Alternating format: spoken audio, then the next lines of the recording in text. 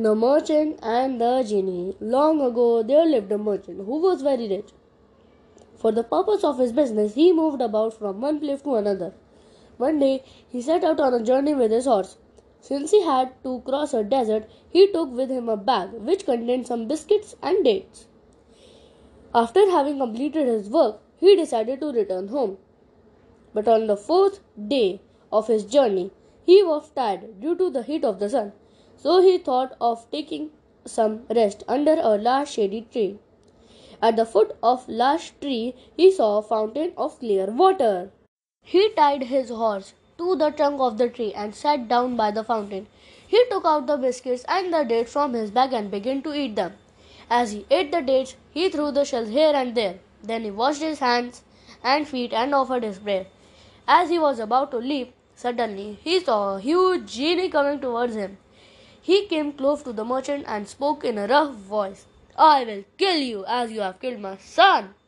The merchant was shocked to hear his word and said, "How can I kill your son? I have never seen him." The genie said, "When you were eating the dates, my son passed by. One of the shells went into his eyes and he died." The merchant was astonished to hear the words of the genie and said, "Oh my lord, pardon me. Certainly, I never killed your son. If I have done it, it was unknown to me. I did it innocently. Please have mercy on me and spare my life." But the genie did not listen to him. He held the merchant by the arm and threw him to the ground. The merchant was all in tears and cried that he was innocent. The genie said, "Even if you shed tears of blood, it will not stop me from killing you." When the merchant saw that the genie was bent upon killing him, he cried, "If you have decided to kill me, you can do so, but grant me one wish. Let me go to my family once, so that I may divide my property among them. If I do so, they will not fight in future." The genie calmed down a bit and said, "If I grant you the permission to go, you will never return." At this, the merchant said, "I promise to return to you after a year at the same place," following which the genie disappeared. The merchant then mounted on his horse and started his journey towards home. He was happy that he had escaped such a great danger. At the same time, he was upset when he thought of the promise he had made. On reaching home, he told his family about all that had happened. All of them were worried to hear this. The next morning, the merchant began to settle all his debts. He divided his property among his children and wife. Very soon, a year went by. The time came when he had to leave. The whole family cried, but the merchant left them in tears. The merchant reached the appointed place near the fountain and waited for the genie. Just then, an old man came up to him and asked, "What are you doing in this lonely desert, which is inhabited by evil spirits?" The merchant then told him his story. The old man was astonished to hear the story and decided to stay with the merchant. As they were talking, they saw another old man coming up towards him. Two black dogs were following him. He also asked, "What are you doing here?" The old man narrated the plight of the merchant. The second old man also decided to stay with them. After some time, a third old man arrived there with a hen. He too, on hearing the merchant's story, decided to stay along. Soon they saw a cloud of dust approaching them. The merchant understood that it was the genie. The genie came up to the merchant and said, "Now I will kill you." At this, the old man who had led the hen fell upon the genie's feet and said, "Please listen to the story of my life and the hen. If you find my story more surprising than the adventure of the merchant, I hope you will pardon him for the one-third of his offense." The genie agreed. The old man began to say, "The hen is my wife. She was 12 years old when I married her. We lived happily but did not have any child for 20 years.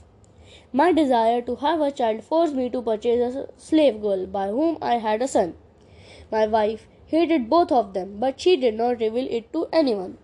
When my son was 10 years of age, I had to go on a long journey. I told my wife, 'Please take care of my child and the slave girl during my absence of 1 year.' My wife got an opportunity to fulfill her hatred. She learned magic and took the child to an isolated place and turned him into a calf. She gave the calf to my farmer and said, "Fatten him." She then changed the slave girl into a cow and gave it to the farmer. When I returned, I asked my wife about them. My wife said, "Your slave girl is dead and I have not known anything about your child for the past 2 months." After 8 months, the Bairam festival was celebrated. I told the farmer, "Bring me one of the fattest cows for sacrifice." The cow which we brought was my slave girl. As I got ready to sacrifice her, she bellowed piteously. Her eyes were filled with tears. I could not have given her a blow and told my farmer, "Bring me another cow." My wife got angry and said, "My dear, sacrifice this cow as the farmer does not have any better cow." The cow was still in tears and I could not give her a blow. So I asked the farmer to do so. Then I told the farmer, "Bring me a fat calf instead." I did not know that the calf was my son. When it came to me, he broke his cord and sat at my feet as if he was asking me to spare his life. I was very surprised with the action of the calf. I sent it back and asked the farmer to bring another calf. My wife seemed very upset. Next morning, the farmer came to speak with me. The farmer said, "When I returned with the calf, my daughter was happy and said," on being asked, she said, "I am happy that a landlord's son or the calf is alive, but I am sad to know about the death of his mother, the cow. They were converted into the animals by our master's wife." I was shocked immediately. I went to the place where my son was and embraced him. Then I requested the farmer's maid, "Please turn my son into the original form." The girl agreed on the condition, "I will marry your son and turn your wife into a hen." After narrating his story, the old man said, "Is it not surprising?" The genie agreed and decided to spare a third of the merchant's life. When the first old man had finished his story, the second, who led the two black dogs, addressed the genie. "I will tell you my story, and if you find it even more surprising, you have to spare another third of his life." The genie agreed, and the man began. The first old man had finished his story. The second, who had led the two black dogs, addressed the genie. "I will tell you my story, and if you find it even more surprising, you have to spare another third of his life." The genie agreed, and the man began. "We are three brothers, the two black dogs and myself.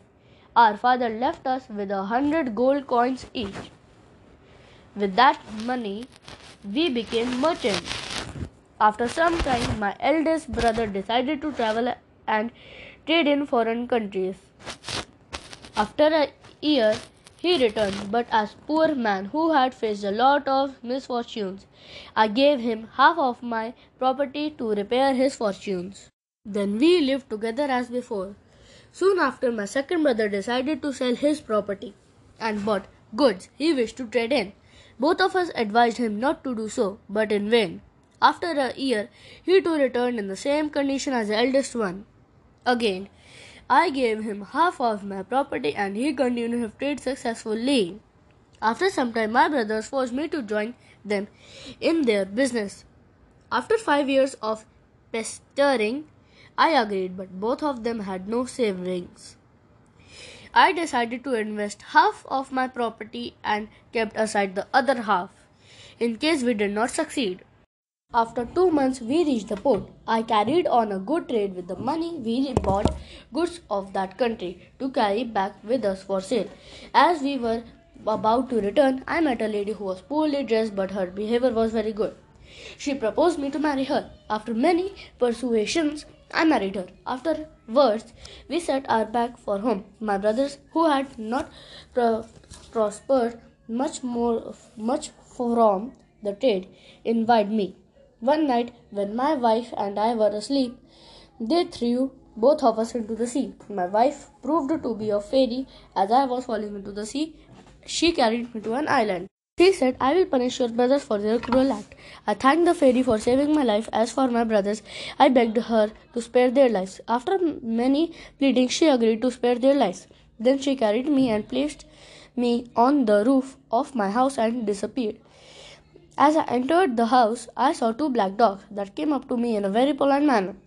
I was greatly astonished then. The fairy appeared and told me that they were my brothers and they would remain in this form for 5 years.